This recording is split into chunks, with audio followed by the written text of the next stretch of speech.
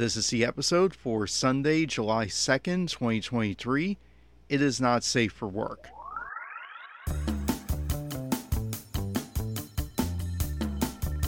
Let's get started. Today is July 2nd, 2023. This is episode 44 of Sunday Morning Manga. I am Derek S. McGrath. My pronouns are he, him, his. I live stream every Sunday, 11 a.m. Eastern on Twitch and YouTube at Derek S. McGrath. A recording is available Sunday afternoons on YouTube and wherever you get your podcasts. You can read my writing on WordPress and other sites at Derek S. McGrath. And you can email me at derek.s.mcgrath@gmail.com. There is a transcript for today's episode available at dereksmcgrath.wordpress.com. Every Sunday, there is a live reaction to a newly released manga chapter, usually, but this is July 4th weekend, and there has been something I've been wanting to talk about for a while: what My Hero Academia says about America. This is not going to be a fun discussion. I know I've been getting more and more political on this live stream, asking you to make sure you can register a vote, and that if you can, that you do so and vote for Democrats. And I know July 4th is coming up, and while I appreciate what privileges I have, it's near impossible to go into July 4th without thinking how those privileges are held by, well, privileged people. And when you have privilege, you should be helping others. Instead, I see a right-wing movement intending to get marginalized people out of the public sphere, who don't want marginalized people to be a part of this country, who don't want them celebrating July 4th. I see a fascistic movement that is still on the rise in the United States, making any celebrating of July 4th a disingenuous joke. The Supreme Court acted against the best interests of all people within the United States. Before I just complain about how bad things have gone, I want you to read the post by username Good News Roundup at the Daily Coast. Link is in the description. They include steps you can take, and yes, this includes voting and getting others to vote, but it also includes talking about how Biden's team has backup plans, and you need to support Biden's alternative plans to achieve goals of forgiving student loan debt and protecting our education system at a time when the Supreme Court is making any education system in this country less inclusive and less fair. So those aren't things to celebrate, but they are steps you can take. What there is to celebrate this July 4th is pointless to celebrate if you're not protecting what freedoms remain in the U.S. and if you are not making sure those freedoms belong to all people within that nation. Not just some privileged class, not just the citizens, but to all people within the borders of this nation. And instead, my country gave the middle finger to BIPOC and LGBTQAI plus people, so forgive me at this July 4th, I don't think there is much the U.S. has to be proud of.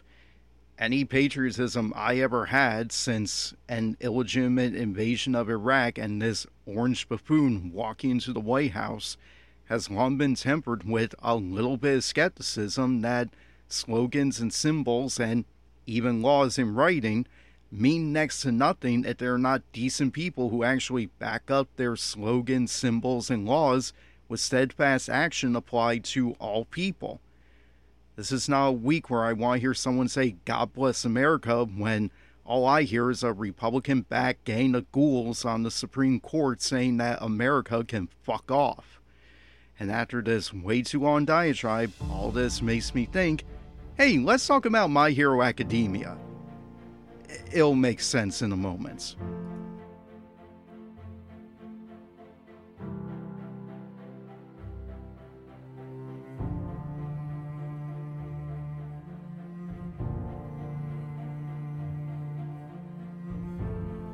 But first, some disclaimers.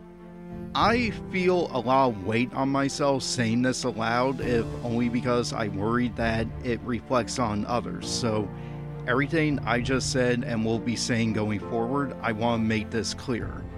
Every week I read a disclaimer that what I say here reflects what I think, not what anyone else thinks. These are my remarks. They aren't the thoughts or opinions of any financial contributors, of any companies mentioned, of My Hero Academia creator Kohei Horikoshi. This is me talking, observing similarities between Horikoshi's work of fiction and our real lives in the United States. I'll have a longer disclaimer at the end of today's podcast just to reinforce all of this.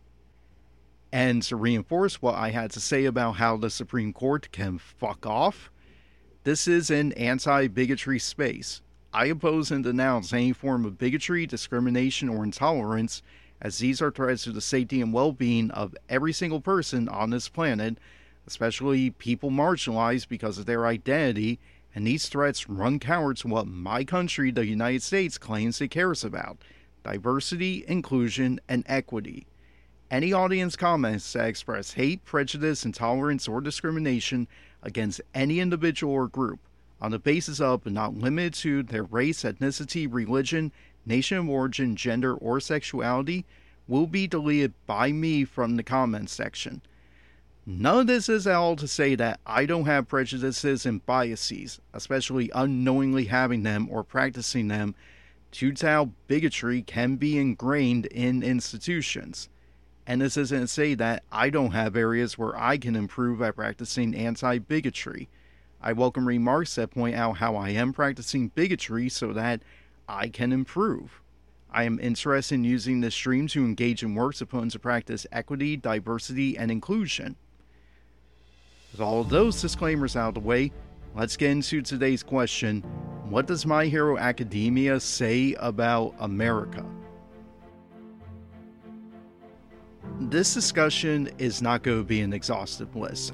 I can already tell you that when it comes to what My Hero Academia says about certain forms of marginalization and institutionalized bigotry, especially when it comes to intersections of ethnicity, nation of origin, race, gender, sexuality, and ability, my remarks will be lacking.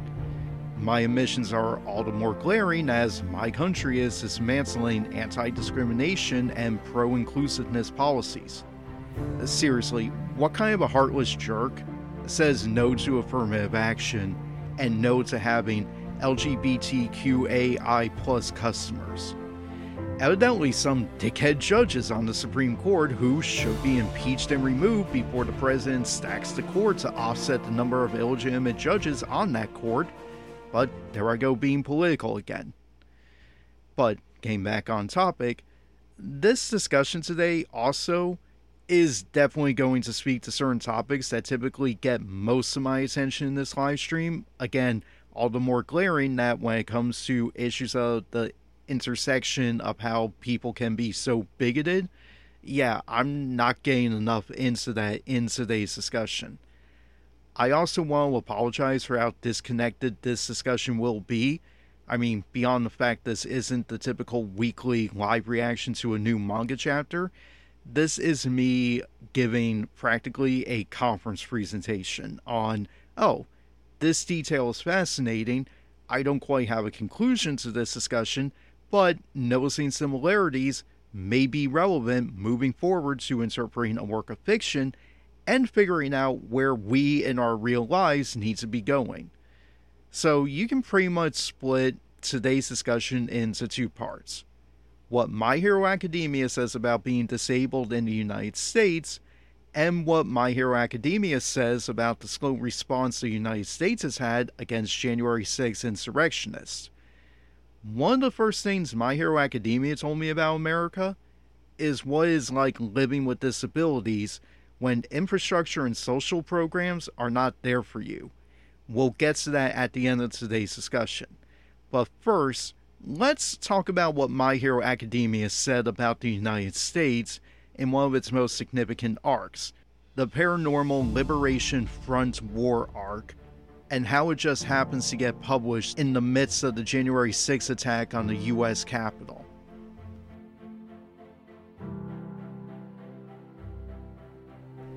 On January 6, 2021, I was keeping up on the news about the protests happening that day in Washington, D.C., ahead of Congress certifying the vote and the election of Joe Biden as United States President.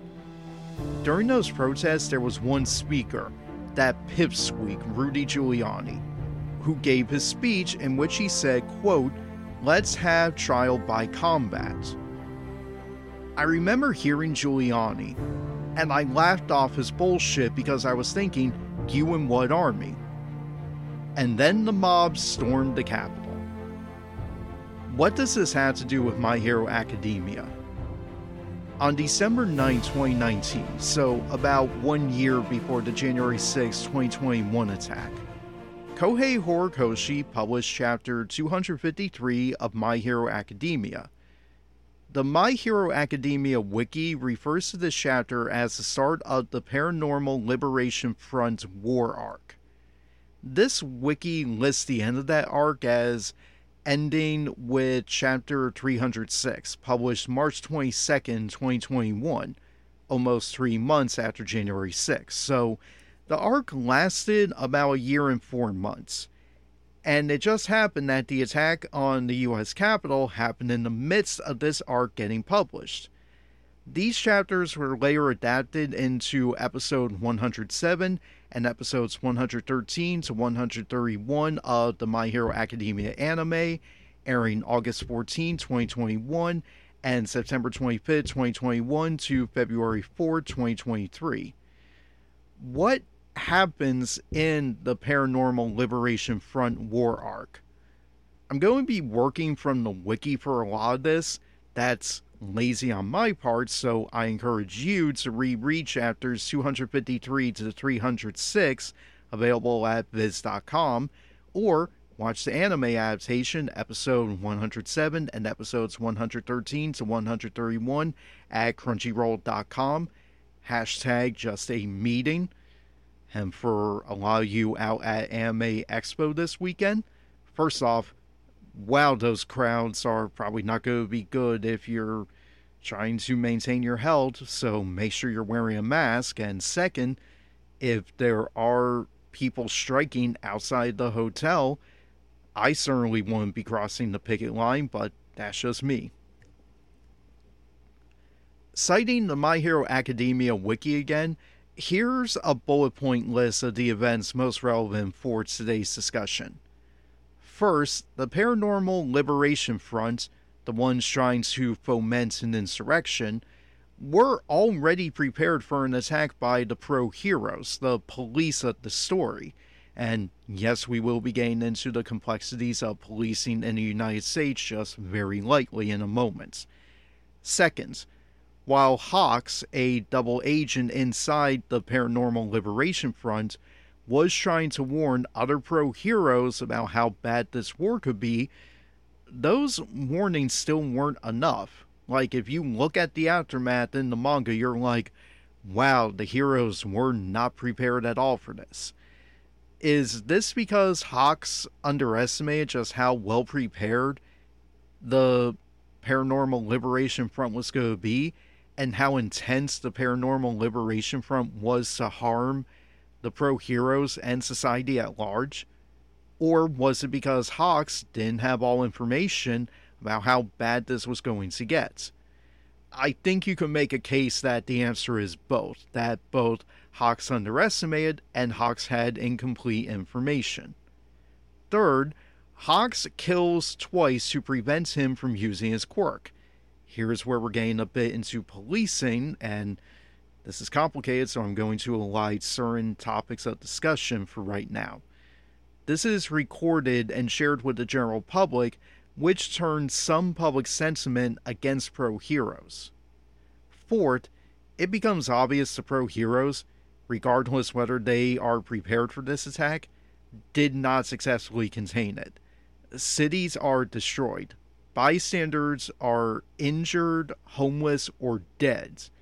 Shigaraki's power-ups allow him to free All for One, and then numerous other superpowered villains, from prisons, and then they all decimate cities and infrastructure, causing such a siege upon Japan that its borders are closed from within and from outside.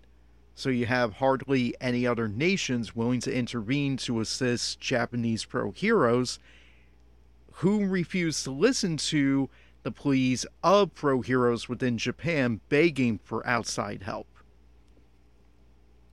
Finally, when one pro-hero from the United States does come to Japan to help fight Shigaraki, that hero, Stars and Stripes, is killed. As a result of her death, the President of the United States seriously considers surrendering to All for One as one contingency plan, especially because enough people in the United States are telling the President that they are willing to appease All for One. It's not hard for me to look at this list and not find disturbing parallels to our real world, and this isn't as clear in the script as I wanted it to be, so going off script for a moment. Yeah, I'm not saying Horikoshi predicted any of this. I'm just saying that at the time I read it, I was like, this is unbelievable, this wouldn't happen in real life. And then I'm seeing a slow motion coup happening on January 6th, and thanks to the failure to properly indict and try enough people who allegedly led the January 6th insurrection, it's still a slow moving coup where we have that orange buffoon running again for office when, in my opinion, he should be indicted on charges related to January 6th, and if I had my druthers, we would be making sure that by law he was not running for office, but that's just me. So, looking again at what we have in front of us in our real world. First, those January 6th insurrectionists had planned details in advance of the attack. Second, police and Congress likely underestimated how bad this could get. I'll circle back to this point in a moment. Third, the United States right wing, a terrorist movement, backed by the fascistic Republican Party, a party that, in my opinion, should be legally dissolved, used video footage showing one person who tried to enter the Capitol and who would die after being shot by a police officer. This American right wing used that video footage to further galvanize their treacherous cause.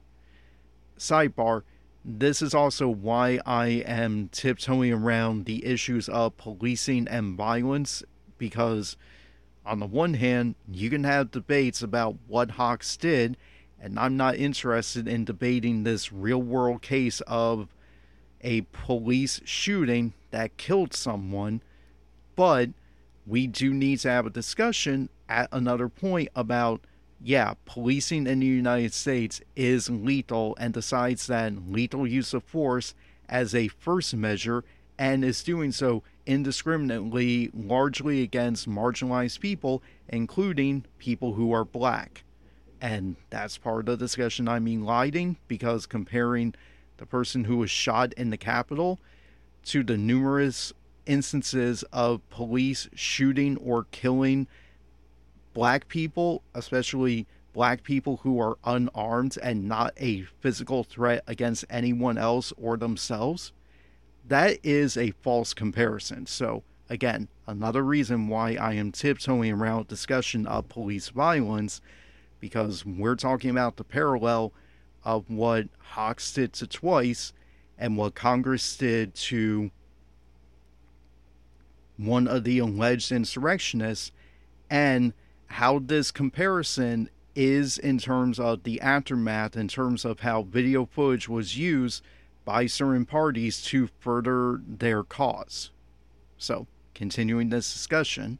Fourth, as I said, the US government was not prepared for this.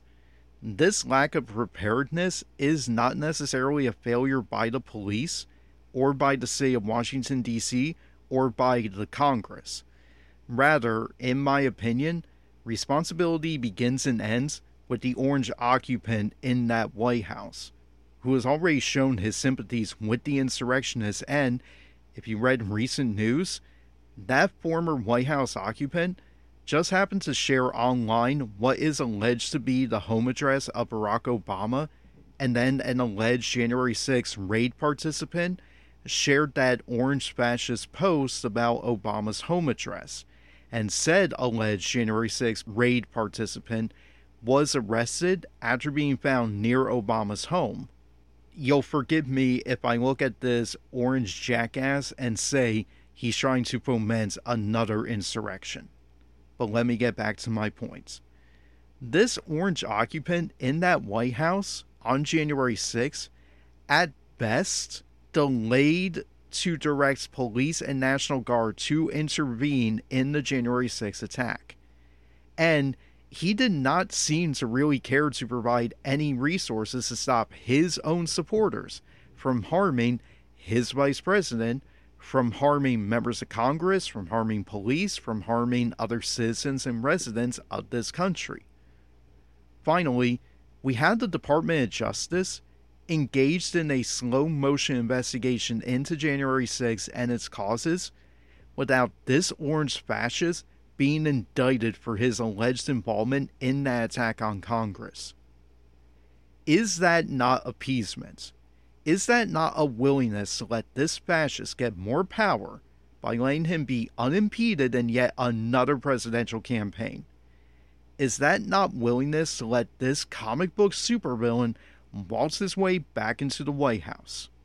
And what I'm saying right now, is this not all the more to incentivize you to check whether you can register to vote and to make sure you are registered to vote and to make sure you vote for Democrats and not these fascist fucksticks?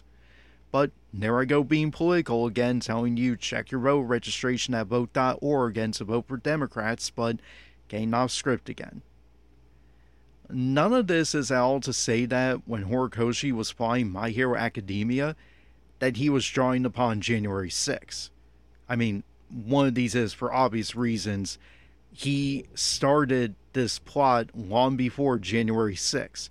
I don't know how far in advance he was plotting, but I had to imagine far enough and with an editor where neither one of them was looking at January 6th and changing gears in their story midway.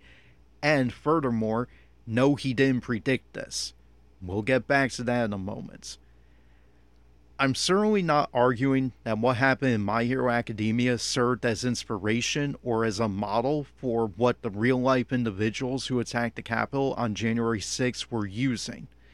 Rather, I'm only looking at parallels. I'm looking at coincidences, if only to show the sad cyclical nature of literature where art imitates life and vice versa. If you're writing fiction, determining what is too unbelievable or is actually realistic enough, that's a challenge.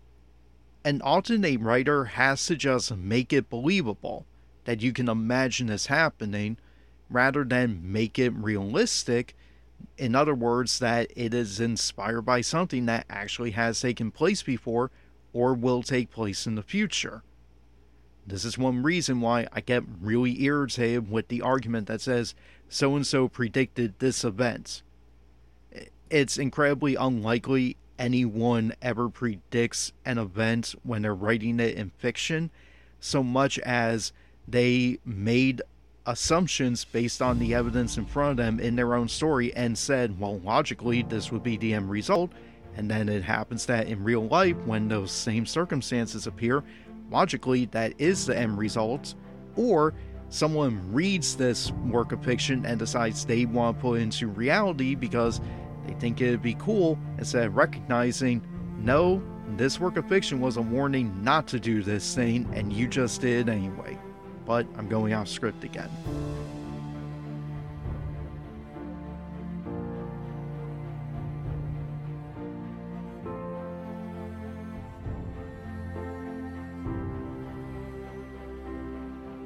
I never found the Paranormal Liberation Front war arc in My Hero Academia to be very believable. Granted, again, I'm saying believable, not realistic. It can be realistic, but within a work of fiction, it was hard for me to suspend disbelief. Every time there was some new way to set it up for the pro-heroes to lose this fight, it felt too serendipitous. I kept thinking, no, one of these characters would not make this silly mistake. They wouldn't have underestimated things this badly. We've established that this character is really good at these skills. How could they have missed this and not figured this out earlier? But then you wouldn't have a plot, now would you?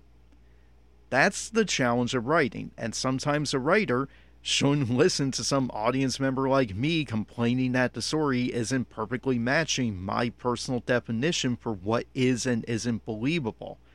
Just because I can't suspend disbelief and I can't stop looking at this story as an artifice, as a constructed plot, and trying to figure out how it works, doesn't mean Horikoshi should be appealing just to me.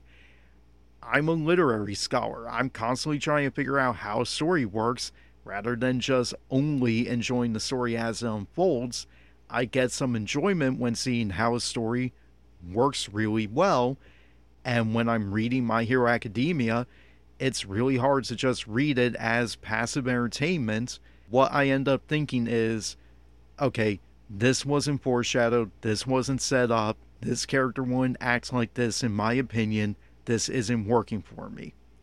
Given how badly the story goes and how it coincides with our shitty real-world experiences, is it any wonder why I didn't want to reread the chapters in preparation for today's discussion, and why I stuck to skimming the wiki, which, yeah, that's not responsible literary criticism to skim a summary instead of rereading directly the work you read originally before. And is it any wonder why I haven't wanted to sit through all the anime episodes for this arc? My Hero Academia shouldn't be wish fulfillment.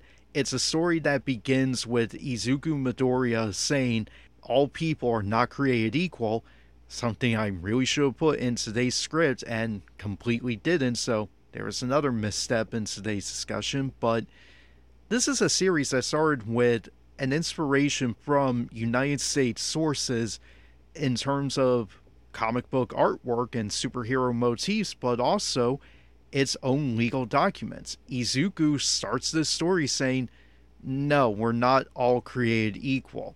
Whether that's because by our birth or upon our existence, we already have differences between us, or rather, because we have an institution that makes us upon birth unequal because we don't have equal access, equal accessibility to the same opportunities. We're not given the same chance. This series started with the American promise of equality can only happen if institutions permit it. Once you have an institutionalized system, be it how United States democracy and economics are set up to perpetuate inequality and the lack of equal opportunity, or the pro-hero system in My Hero Academia that says you cannot use your quirks in these ways, and if you don't have a quirk, you cannot enter this line of work. Yeah, My Hero Academia threw the gauntlet down pretty early on, saying, yeah, this is a response to America, and it is not an entirely optimistic picture. So I regret completely forgetting to bring up, oh yeah, Izuku said in the very first chapter, we are not all created equal, running counter to the promise of America, a promise that America has not honored. But there I go on a diatribe, so let me try to get back on topic. It's one thing for me to skim the wiki, or to not experience the story because I don't watch the anime. I can skip sitting through a shitty story I don't like. I can't avoid seeing through this shitty reality we're in. I don't get to check out. I don't get to hop over into another dimension where some jackass didn't insist he didn't lose the 2020 election. I'm living in a shitty reality where some jackass repeatedly insists that he didn't lose the 2020 election, where his supporters stormed the Capitol, where this jackass has not been indicted for January 6th. Even when that jackass has been indicted, he still gets to run around the country priming his supporters to potentially unleash yet another January 6th. Yeah, all of that isn't believable either. I still sit every day thinking, yeah, no, this is believable. But it happens. It's right in front of us. Your beliefs exist in the absence of evidence. Reality is just reality. It is in front of you. It doesn't care whether you believe it or not. It is in front of you. It doesn't have to be believable to be reality. We are stuck living through it. On January 4, 2021, Shonen Jump published chapter 296 of My Hero Academia.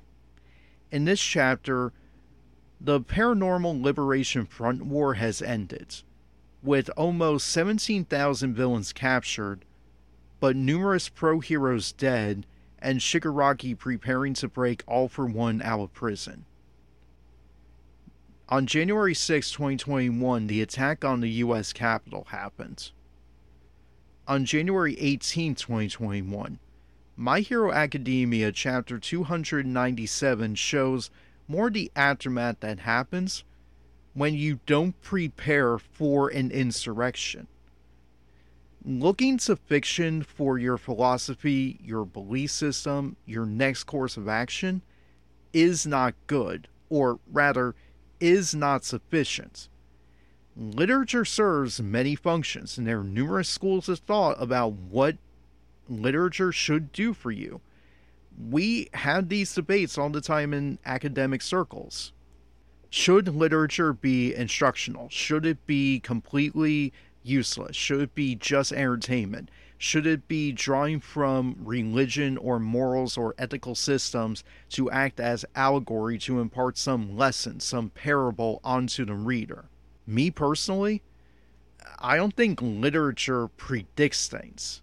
Like, if you want to take literature as teaching you a lesson or giving you entertainment, that varies depending on which story we're talking about, and we can have a debate on a case-by-case basis. But in one of the few blanket statements I want to make, I don't think literature predicts anything. But I do think literature can show you what can happen. That good literature shows how people would react if you put them into that kind of a situation, and how they would get through that situation, or whether they would come out of that situation. I don't think Horikoshi, creating this story in Japan, was looking to the United States as an inspiration for how his Paranormal Liberation Front arc would play out. I mean, I'm going to invite questions in a bit, so feel free to let me know via email or comments. Email derek.s.mcgrath@gmail.com. I welcome questions that want to point out that Horikoshi is looking to the United States, but not January 6th, that he was looking at earlier instances of unrest in the United States, looking at the United States history of racism, of bigotry against people on the basis of their sexuality, of their identity, of their gender, of their religion, of their nation of origin. That, I think, you can make better arguments where he is pulling inspiration from. But I hate reading the Paranormal Liberation Front arc and having the thought go through my head, oh, Horikoshi predicted January 6th, because no, he didn't. I hated reading this arc as it was going on. Some of that is just the cringe of, don't do that, don't do it, oh, you did, and now look what happens. It's also that I just didn't find it believable that people would be this foolish and this underprepared. That's what I thought at the time of first encountering the arc. Now after January 6th, now I think I was wrong. Sadly, the Paranormal Liberation Front arc shows one possible way that people would indeed handle this situation poorly. It is the universe's weird coincidence that this arc happens to wrap up in the midst of what those insurrectionists did to the United States.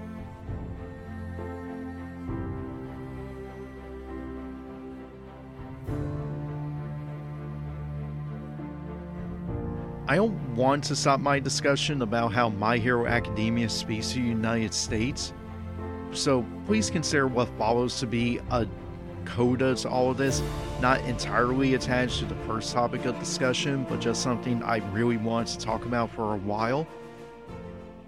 some of the first times I talked about My Hero Academia at academic conferences was in terms of how it speaks to living with disabilities.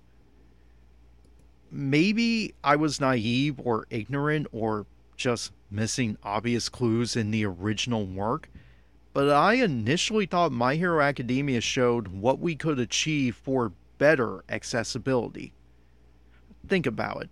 We see doors made for people of varying sizes. We learn clothing is tailored on site for people with different body shapes and different numbers of appendages. People exist here who don't look like typical humans look in our world, and yet no one, initially, is shown referring to those appearances in any way to disparage or marginalize those people. You might have an offhand comment about Mineta being way too into how Soji has tentacles, but yeah, that's passing it off as he notices something, he's complimentary. That is still a complimentary form of bigotry if you want to read it that way, but it's not shown to disparage or marginalize Soji. If anything, though, despite me jumping in and misreading the series as, oh, it's showing what we could achieve if we created a more accessible world, which, yeah, it does show a bit of that. Yeah, I again was missing the giant neon sign of Izuku screaming, "This is a story about how we're not all created equal." This was a story showing that when you lack a quirk, that is what gets you disparaged and marginalized. Just look at how Izuku's doctor did not care to counsel him when he learned he was quirkless, or how cold All Might was initially to Izuku saying you can't be a hero, or how abusive Bakugo was to Izuku and how their teacher did not condemn this or intervene at any point. So I initially had tried to look at the series as, okay, it's showing how people can still be awful to people who are quirkless, but if you have a quirk, this is a very accessible society. And as I said, I was naive and ignorant and missing obvious clues in the original work. After all, in the first chapter, we see Mount Lady can't get around parts of the city and how her damage of the city is costing her agency so much money that she can't even get anyone to insure her. And then later, the English dub of My Hero Academia has Jiro referred to Tokoyami as a bird brain. So that blew up my argument that, oh, this is a story where people are not disparaged by their appearance. This becomes all the more obvious once we get the origin stories for Spinner and Shoji and show, yeah, people are still disparaged based on their appearance. And we see how Dabi was not helped when his quirks were killing him, and we see the mental and emotional health care that Toga was receiving and how it was not conducive or not tailored to her, and probably would not have worked out given how badly her parents treated her, even as I keep clinging to the hope that, well, if her parents had been better, I do think counseling would have helped her. In other words, My Hero Academia in some ways mirrors all the good the United States could do in an idealistic setting to advance more accessibility, but that these steps at improving accessibility don't magically fix other institutionalized problems, whether that's marginalization, discrimination, bigotry, or parents making mistakes in providing what their children need. If there is any silver lining I can offer, the spin-off to My Hero Academia, another manga series called Vigilantes, does a lot better at addressing quirks as a metaphor about living with disabilities, and that series doesn't shy away from showing how communities fail to provide that infrastructure to make life accessible. The best example is what happens to the Vigilantes character named Komachi, who is this giant mantis-like person. They didn't used to look like this, and they didn't used to be that gigantic. But once they transformed and had a much larger size, that meant they couldn't live in what was now their way too small for them apartments.